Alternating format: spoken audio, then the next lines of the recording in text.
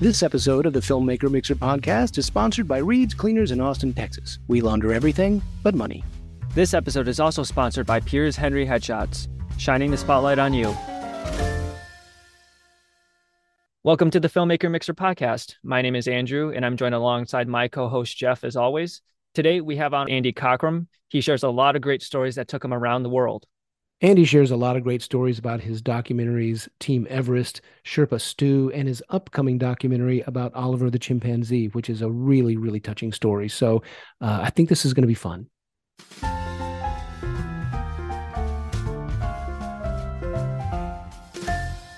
Hello, everybody. This is the Filmmaker Mixer podcast, and today we are mixing it up with one of my favorite people.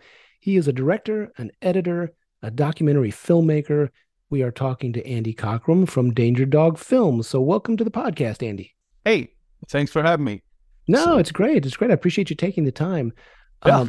Andy, one of the things I love most about you is that every time you stop by my office, you bring your dogs. You go everywhere with your dogs. And I think that's awesome. You're a huge animal lover. And you even did a documentary on Oliver the chimpanzee, also called The Humanzee. And we will talk about that later because it's a really interesting story. But first, let's start with how you got interested in filmmaking. Did you start as a kid? Did you do it as a teenager? How did you get interested in film? I think what I remember is my dad bringing home a little plastic Super 8 camera, and we'd play around with that. And then it was kind of his camera, but then I kind of borrowed it permanently. Started just shooting, what you shoot, monster movies, space movies, cowboys, and whatever gangster movies, and then just I would go to theaters and see different movies, and they used to have these little short videos before the films, like making of movies, like they would show you like behind the scenes stuff. Right. And I remember one on stuntmen and the secrets, some of the things they would do, how they do stunts, and so that just really excited me. And so ever since then, I wanted to make movies. Did you secretly want to be a stuntman? Yeah, I did consider that for a short while. I was a gymnast in high school. Oh, no kidding. Yeah, I used to dive off my roof and did all kinds of crazy stuff. And now I can't even imagine, doing anything like that. It seems so dangerous to me now. But yeah, I did end up doing a stunt. I was a stuntman in one of the Texas Chainsaw films for a couple scenes. I doubled for Leatherface. So no kidding. I did finally get to, have that experience of being a stuntman. But well, what was that like? That had to be interesting. It was the one Return of the Chainsaw Massacre with Matthew McConaughey and Renee Zellweger and Robbie Jacks. He was playing Leatherface, and for one of the ending scenes, they needed to tie Robbie to the back of a tow truck, and there's a big RV driving alongside him, and he's supposed to swing at the tow truck with a chainsaw, and so he didn't want to do that. And I was just at the time I was working on the set with him. You remember Josh Logan? I was going to say Josh Logan. I remember him. Yeah, he was doing the makeup effects for that film. And anyway, I was his fog guy. I was the guy that was making all the fog. So I was just sitting around, and they're like, "Hey, Andy, you want to get on? We tie you to this truck?" And basically that I remember him only talking to me with basically a belt around my waist, and I just had to lean over the side of this tow truck while we're shooting down this dirt road. And then they're like, "Okay, you're gonna get on here, you're gonna swing at it like you're trying to cut the RV, and then when we get to the end, your tow truck's gonna veer off left, and the RV's gonna flip over." Oh my gosh! And there's no rehearsal, and there's no practice. I didn't even get to drive a few feet to feel what that would feel like. So immediately I felt like I was going to fall off. And it was, we went down, I don't know how far, a few, like 500 feet or so. And we went off the road, and the RV, I saw it tumbling over and rolling up, big, thing of smoke. I didn't fall off. I didn't die. But that's crazy. Yeah. It was fun though. It's like normally in a big budget film, they would not do that. They would not risk that. But this was sort of a lower budget film, and at the time, I guess, you know, I can't remember if they even had a stunt coordinator. They probably did, but So anyway. so how did you segue from stunts into documentaries? That's a strange tangent. Well, that was years later. So that was like, was it 1993 or something when we did that film? I think I could be off on that date. And then years later, I used to work for Robert Rodriguez on Troublemaker on a bunch of his films. I was working on one of those films, and a friend of mine asked me if I wanted to go to Mount Everest and shoot a documentary about him being the first person with one arm to summit Mount Everest. And I don't know if you remember that. There's a Gary Guller is a one-arm amputee. Right, right. And I went with him and 15 people with varying disabilities. And I never really shot a documentary. I'd shot little short films, and I had shot, other stuff, but I'd never shot a documentary before. I'm like, okay, sounds good to me. And so in between breaks, between shooting like Spy Kids 2 and Sin City, the event happened perfectly within that few months that we're in between. It sounds like you made that you answered that question much like you did the stuntman question. You want to do it? Sure, why not? Yeah, it seems to happen a lot. And yeah, you're right. Yeah, it was crazy. I didn't have even though a camera at the time, so I put $20,000 on my credit card. Of bought 2 cameras and flew a friend of mine out there to help me shoot, and just taking a risk. It's just the story sounded so wonderful and like a great experience. I never thought about going to Mount Everest before, but it was just the idea of it was like, oh, I got to do this. I can't turn this down. Is there anything you did to prepare yourself mentally or physically? I know you said you bought gear. Did you have to also, besides taking care of yourself, prepare your camera gear in a certain way that to brace it for the elements? Yeah, me and my friend Reed Nixon, he's the other camera guy that went with me. We both started training, and we were just going to like one of the local fitness places, and we'd put on gear sometimes and get on one of those stair steppers. But really, I mean, we both did that a lot, but really it doesn't. I mean, I'm sure it helped a little bit, but what gets you is the altitude. Right. I lost. It was a 21-day trek, and we went from 9,000 feet up to almost 18,000 feet. We went to base camp, and in that 21 days, I lost 30 pounds. Oh my God. Was there a moment when you just said, "What the hell am I doing right now?" I gotta be honest with you. A lot of times, both of us, but I think especially me, I was miserable. It was tough. It was a tough trek, and also being the camera guy, I would film the group go ahead of me. Of course, you want that shot where they're going around the corner of some mountain, and then they're far away from me. I had to run up to them, catch up to them, rest for a second, then run ahead of them.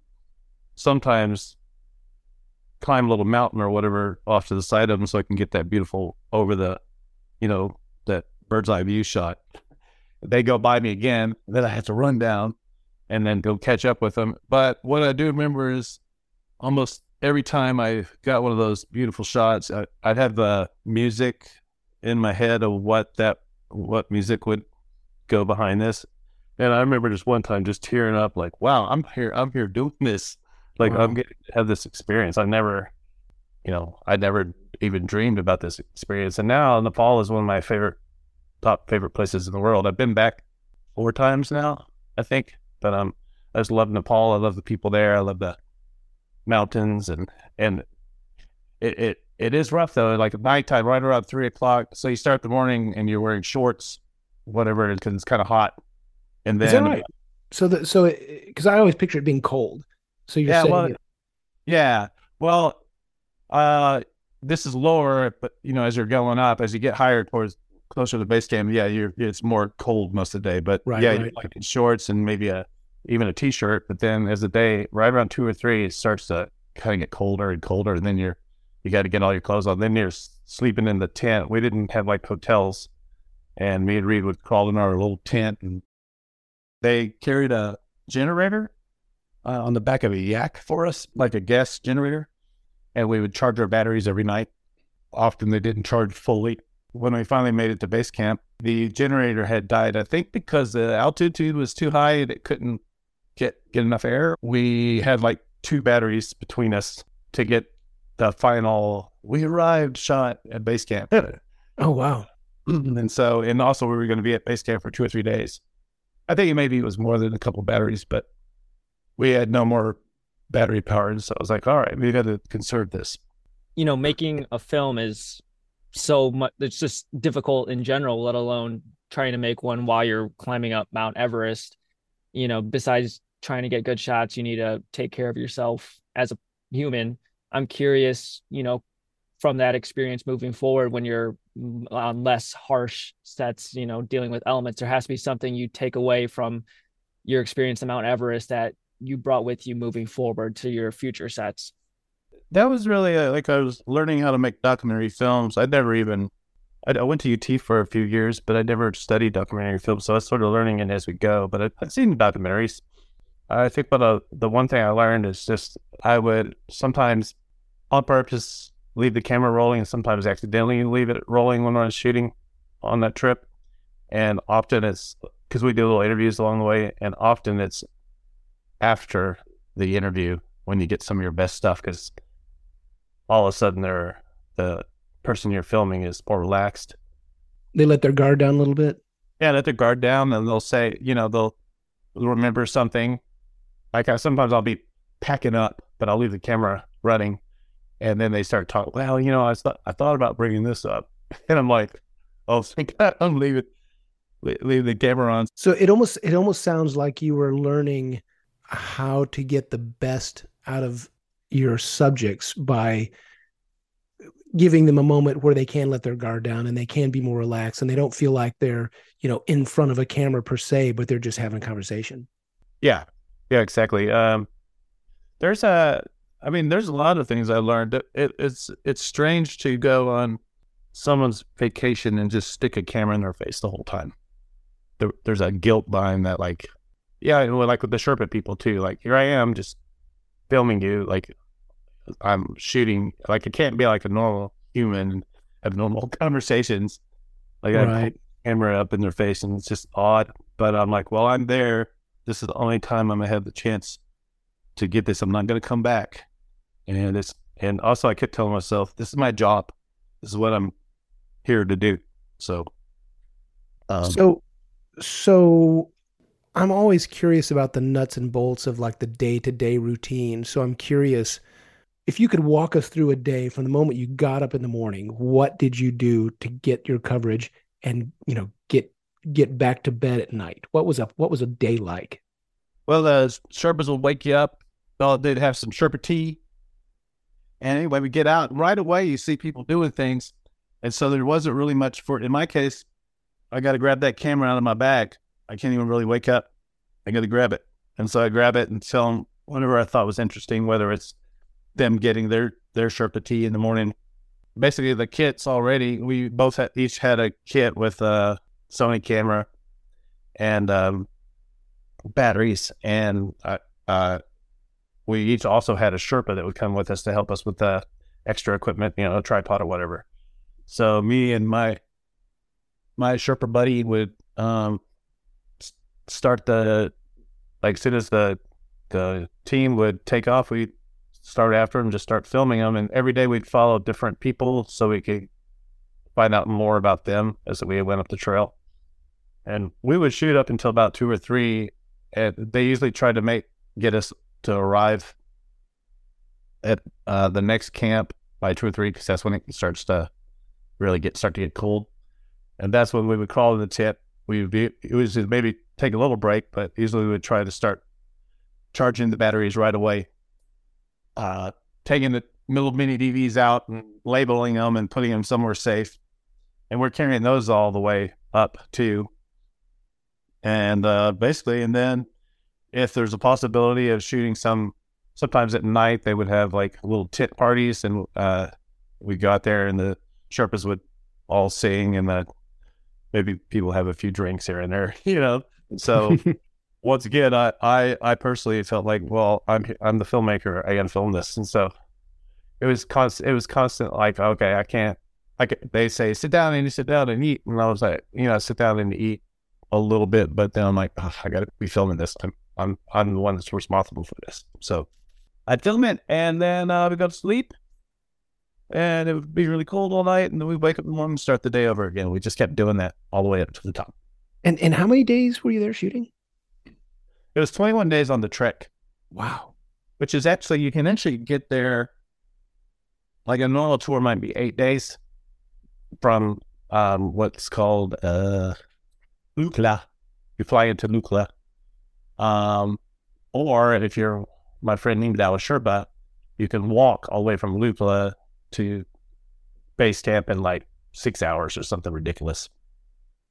He's like this Superman. And he's running around in sandals, like open sandals. But for us, it was 21 days because there was 2 people with quadriplegia, 2 or 3 people in wheelchairs, and some amputees, various leg amputees and spina bifida and Wow. a few other things.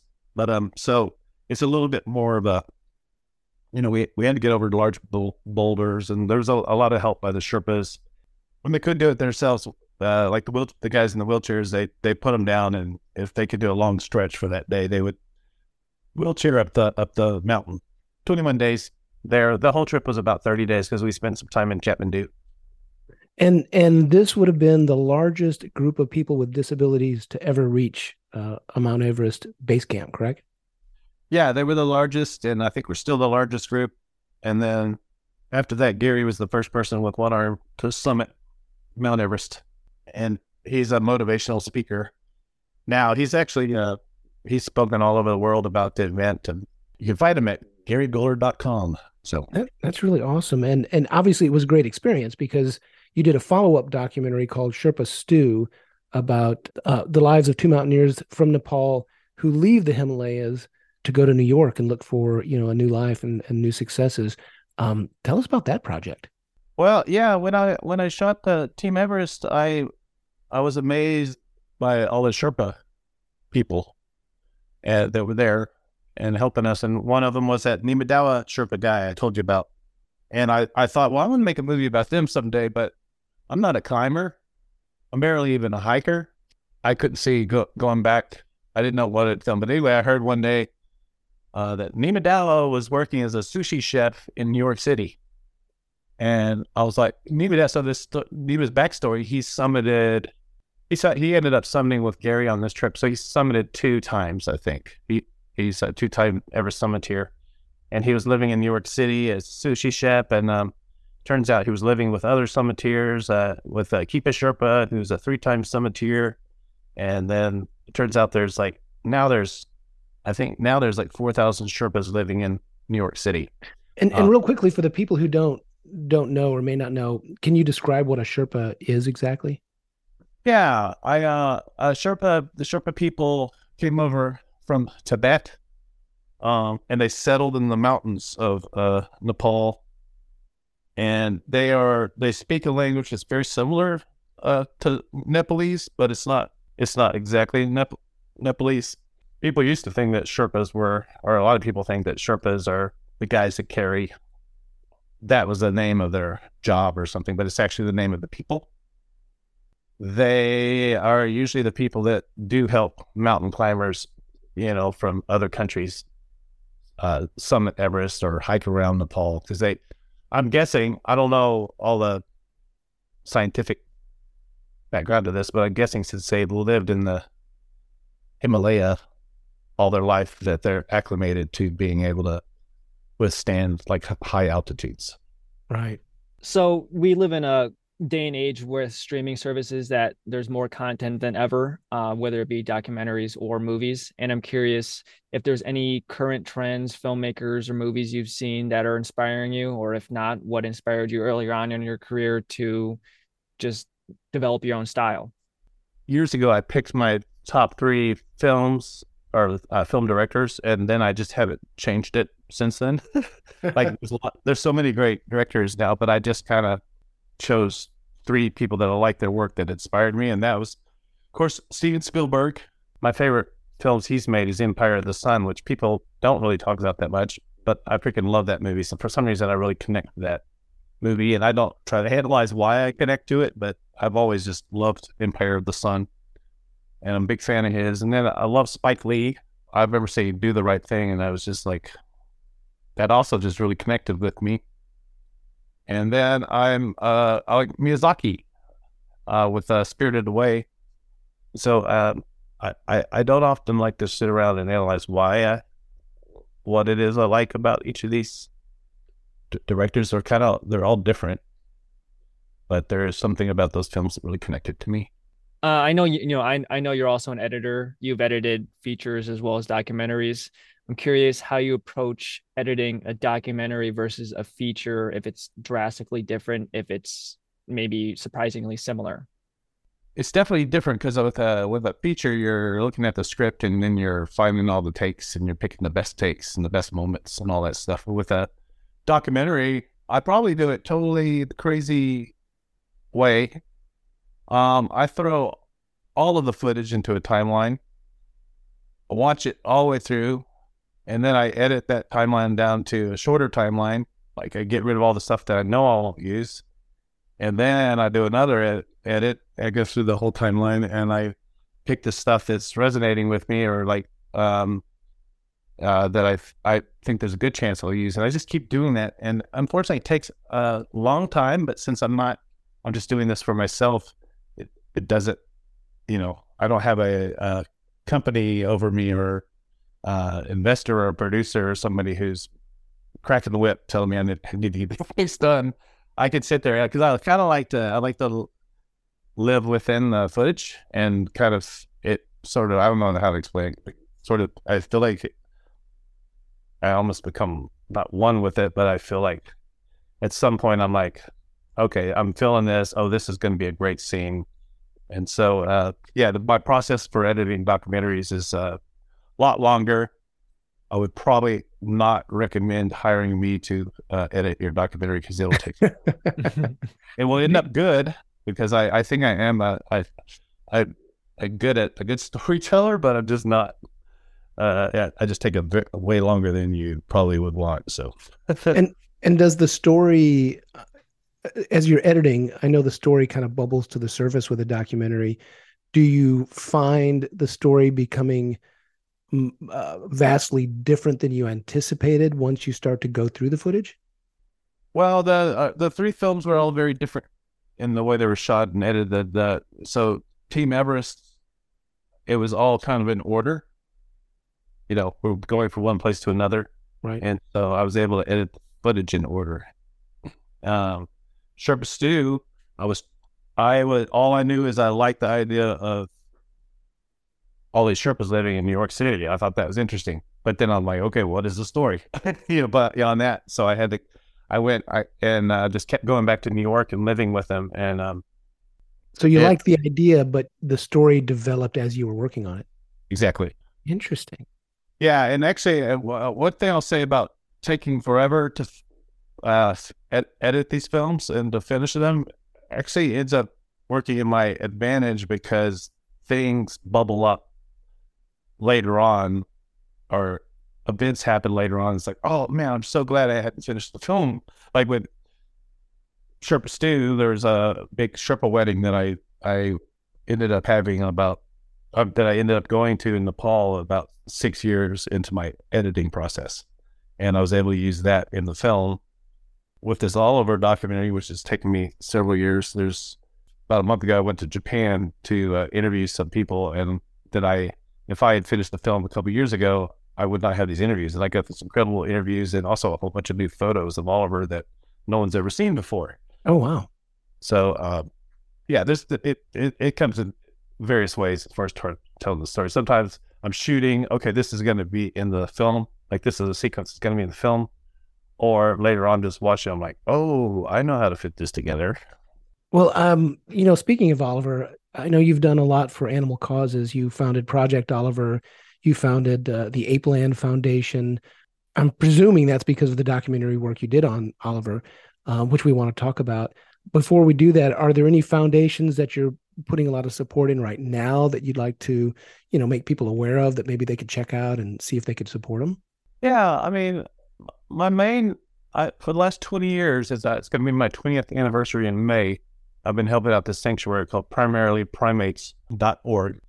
And it's a monkey and chimpanzee and other animal sanctuary near San Antonio, Texas.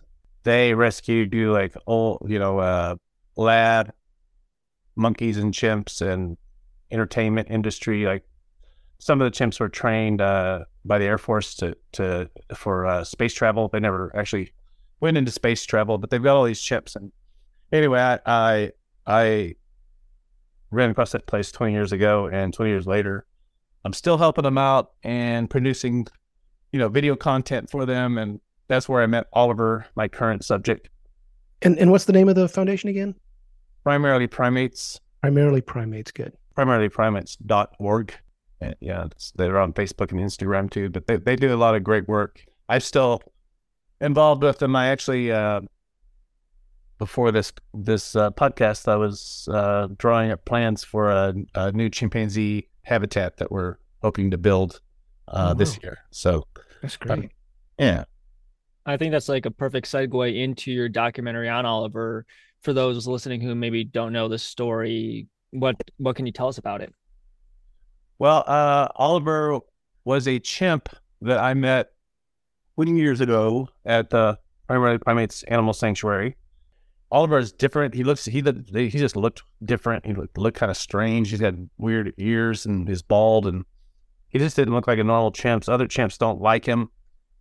He would walk upright, and he'd do other things like smoke cigars and drink, highballs. Of course, that could be trained into a chimp. But back in this 1976, this lawyer discovered him through these couple people from the circus, and the lawyer was convinced that maybe Oliver was something special. Maybe he was a missing link.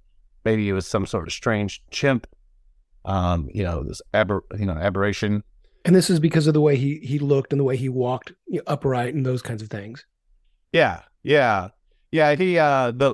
basically there was a circus team called the Burgers, and Janet, who's now 97, I've interviewed her several times about Oliver. They had this chimp Oliver, and some guy from some scientific magazine interviewed them and wrote an article about Oliver, saying that he thought there was something special about Oliver. Anyway, the big claim was that Oliver was tested and he had one chromosome closer to being a human than a chimp. He became instantly people heard about him, and he became world famous. So I've got papers from all over the world of this chimp, about this amazing chimp. And basically somebody in Japan heard about him. They flew Oliver over to Japan, and he was 20 million people came to see him. Oh, wow. And he was this big phenomena in Japan. He came back from Japan. He ended up in a circus. He ended up somewhere else, and then he was in a lab for 7 years. Oh my gosh! He wasn't actually tested, but he was in a lab, and then he ended up at the sanctuary, where I met him. And I basically, over the last 20 years, I would go and visit him, and we would try to build a new habitat for him, over the years. And then I would shoot some shots of him, and there had already been a Discovery documentary, kind of a little bit about Oliver, also shot about 20 years ago. Oliver passed away in 2012, and at the time he passed away, that lawyer that had found him years before somehow found me and gave me the entire Oliver archive from wow. including all the photos, audio, newspapers. And then I visited the lady, Janet Berger, and she also gave me all of her archives of Oliver. Oh, wow. That's amazing. Yeah, what's amazing, it just kept happening. So I would go through, I have thousands of documents, so we would go through all these documents, and I'd find more people, contact them, oh yeah, I got photos. Oh yeah. And so I basically started driving all over the country in my camper with my dogs and interviewing all these people. and they would give me, whatever they had on Oliver. Some of them didn't have anything anymore. And then I went to Japan to interview some people that knew Oliver when he was over there. And anyway, I'm making the film because I think Oliver's story is interesting, and it's a tribute film to Oliver. But also I'm using it as a hopefully a way to talk about the chimpanzee experience, but also help primarily primates animal sanctuary, through awareness and, hopefully getting them some more additional funding. It's been a long process. Well, it's a fascinating subject. I mean, his story is really, really interesting. And tell me if I'm wrong. I have this memory. Maybe I'm remembering it wrong, but I think you told me when you were working on the documentary, didn't you stay in the sanctuary? Didn't you live with the chimps for a while you were shooting footage? Or am I wrong about that? You're sort of in the middle there. I did have for a short while. I did have a camper, so I'm basically part of the sanctuary family. So Right. after all these years, and so they trust me. I had a camper at the sanctuary, but it was outside the gates. I wasn't allowed to just kind of stroll around in there, Right. at night. But it's pretty crazy because that sounds like the chimps are just outside your door, Wow. And there were some nights when the trailer would shake, and you take calls. But I finally figured out it was just nearby highway. But I didn't really stay out there much. But I do also, a few years ago, the sanctuary sold me a house that's right next to the sanctuary, and I call the house the Ape House. And I go out there and spend the night, and just kind of whenever I'm working at the sanctuary, I'll go out there and I'll spend the night. And yeah, so I'm sort of it's kind of like living out the safari, but you're not going to get eaten alive, Right. Right. Is there a topic that you haven't covered in a documentary yet that you would really want to tackle? Yeah, thinking about that. I think I'm going to do something fun, like really fun next. Maybe a comedian story, although there's so many good ones already out there. I have a couple more feature ideas in my head, but they're not documentaries. And other than that, I just think I want to do. I don't want to spend another 7 to 10 years on a documentary. Could you ever envision yourself doing like the new streaming service version of a documentary, which is, 5 to 10 episodes long, versions, or are you more drawn to the more succinct kind of feature length documentary versions? Well, it's funny you said that we're actually editing the Oliver film in three parts, like it's like 3 hours, not like 50-minute or whatever episodes, and then we're going to decide whether we need to condense it down to just a feature. But I've been shooting for so long, and I have so many great interviews. We figured out how to break it up into 3 acts. So yeah, I definitely would consider that. I mean, I've pitched to people before about the idea of doing an animal sanctuary series, because I have very involved in I know a lot of the people in the sanctuary community all over the U.S. and some outside the U.S. And so I would love to be able to, just go to all these sanctuaries and tell their stories. Then that might be still a project. It's a very hard project to coordinate. Yeah, so you're wrapping up the Oliver project. I'm curious, what is your end goal with it? What would you love to see happen with it? I think my ultimate goal with Oliver is I want people to see it. Obviously, I want it to be a good tribute to Oliver. I'm trying to make a film that's not an exploitation film. It's going to have a little bit of, what is Oliver in it, but it's mostly, it's going to be, who is Oliver? Like, what was Oliver like? I want people to go, man, I wish I would have met Oliver. I mean, Oliver seems cool. I love Oliver. I just want people to know, not just Oliver, but like chimpanzees in general. If you've ever just sat in front of a chimp and looked in their eyes and just, they're sitting there and they're thinking about you, and they're interested in you, and you can tell they got a whole thought process going on there. And so, yeah, if Oliver could be successful,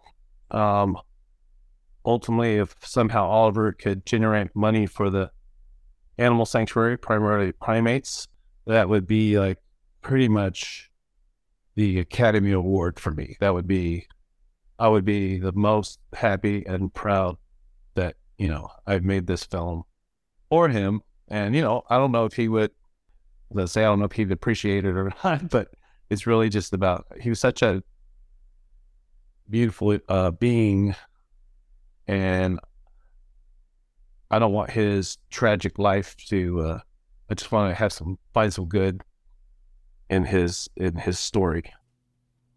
And to wrap up the episode, we do this thing where we have our producer, Jeff Weber, leave a question for the guest. The twist is he doesn't know who the guest is, so sometimes the question can be a little bit more random.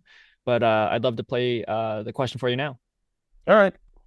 You wake up one morning and the industry you're in now doesn't exist. What do you see yourself pursuing or doing for a living? That's pretty easy. I have two passions. I've had two passions for the last many years.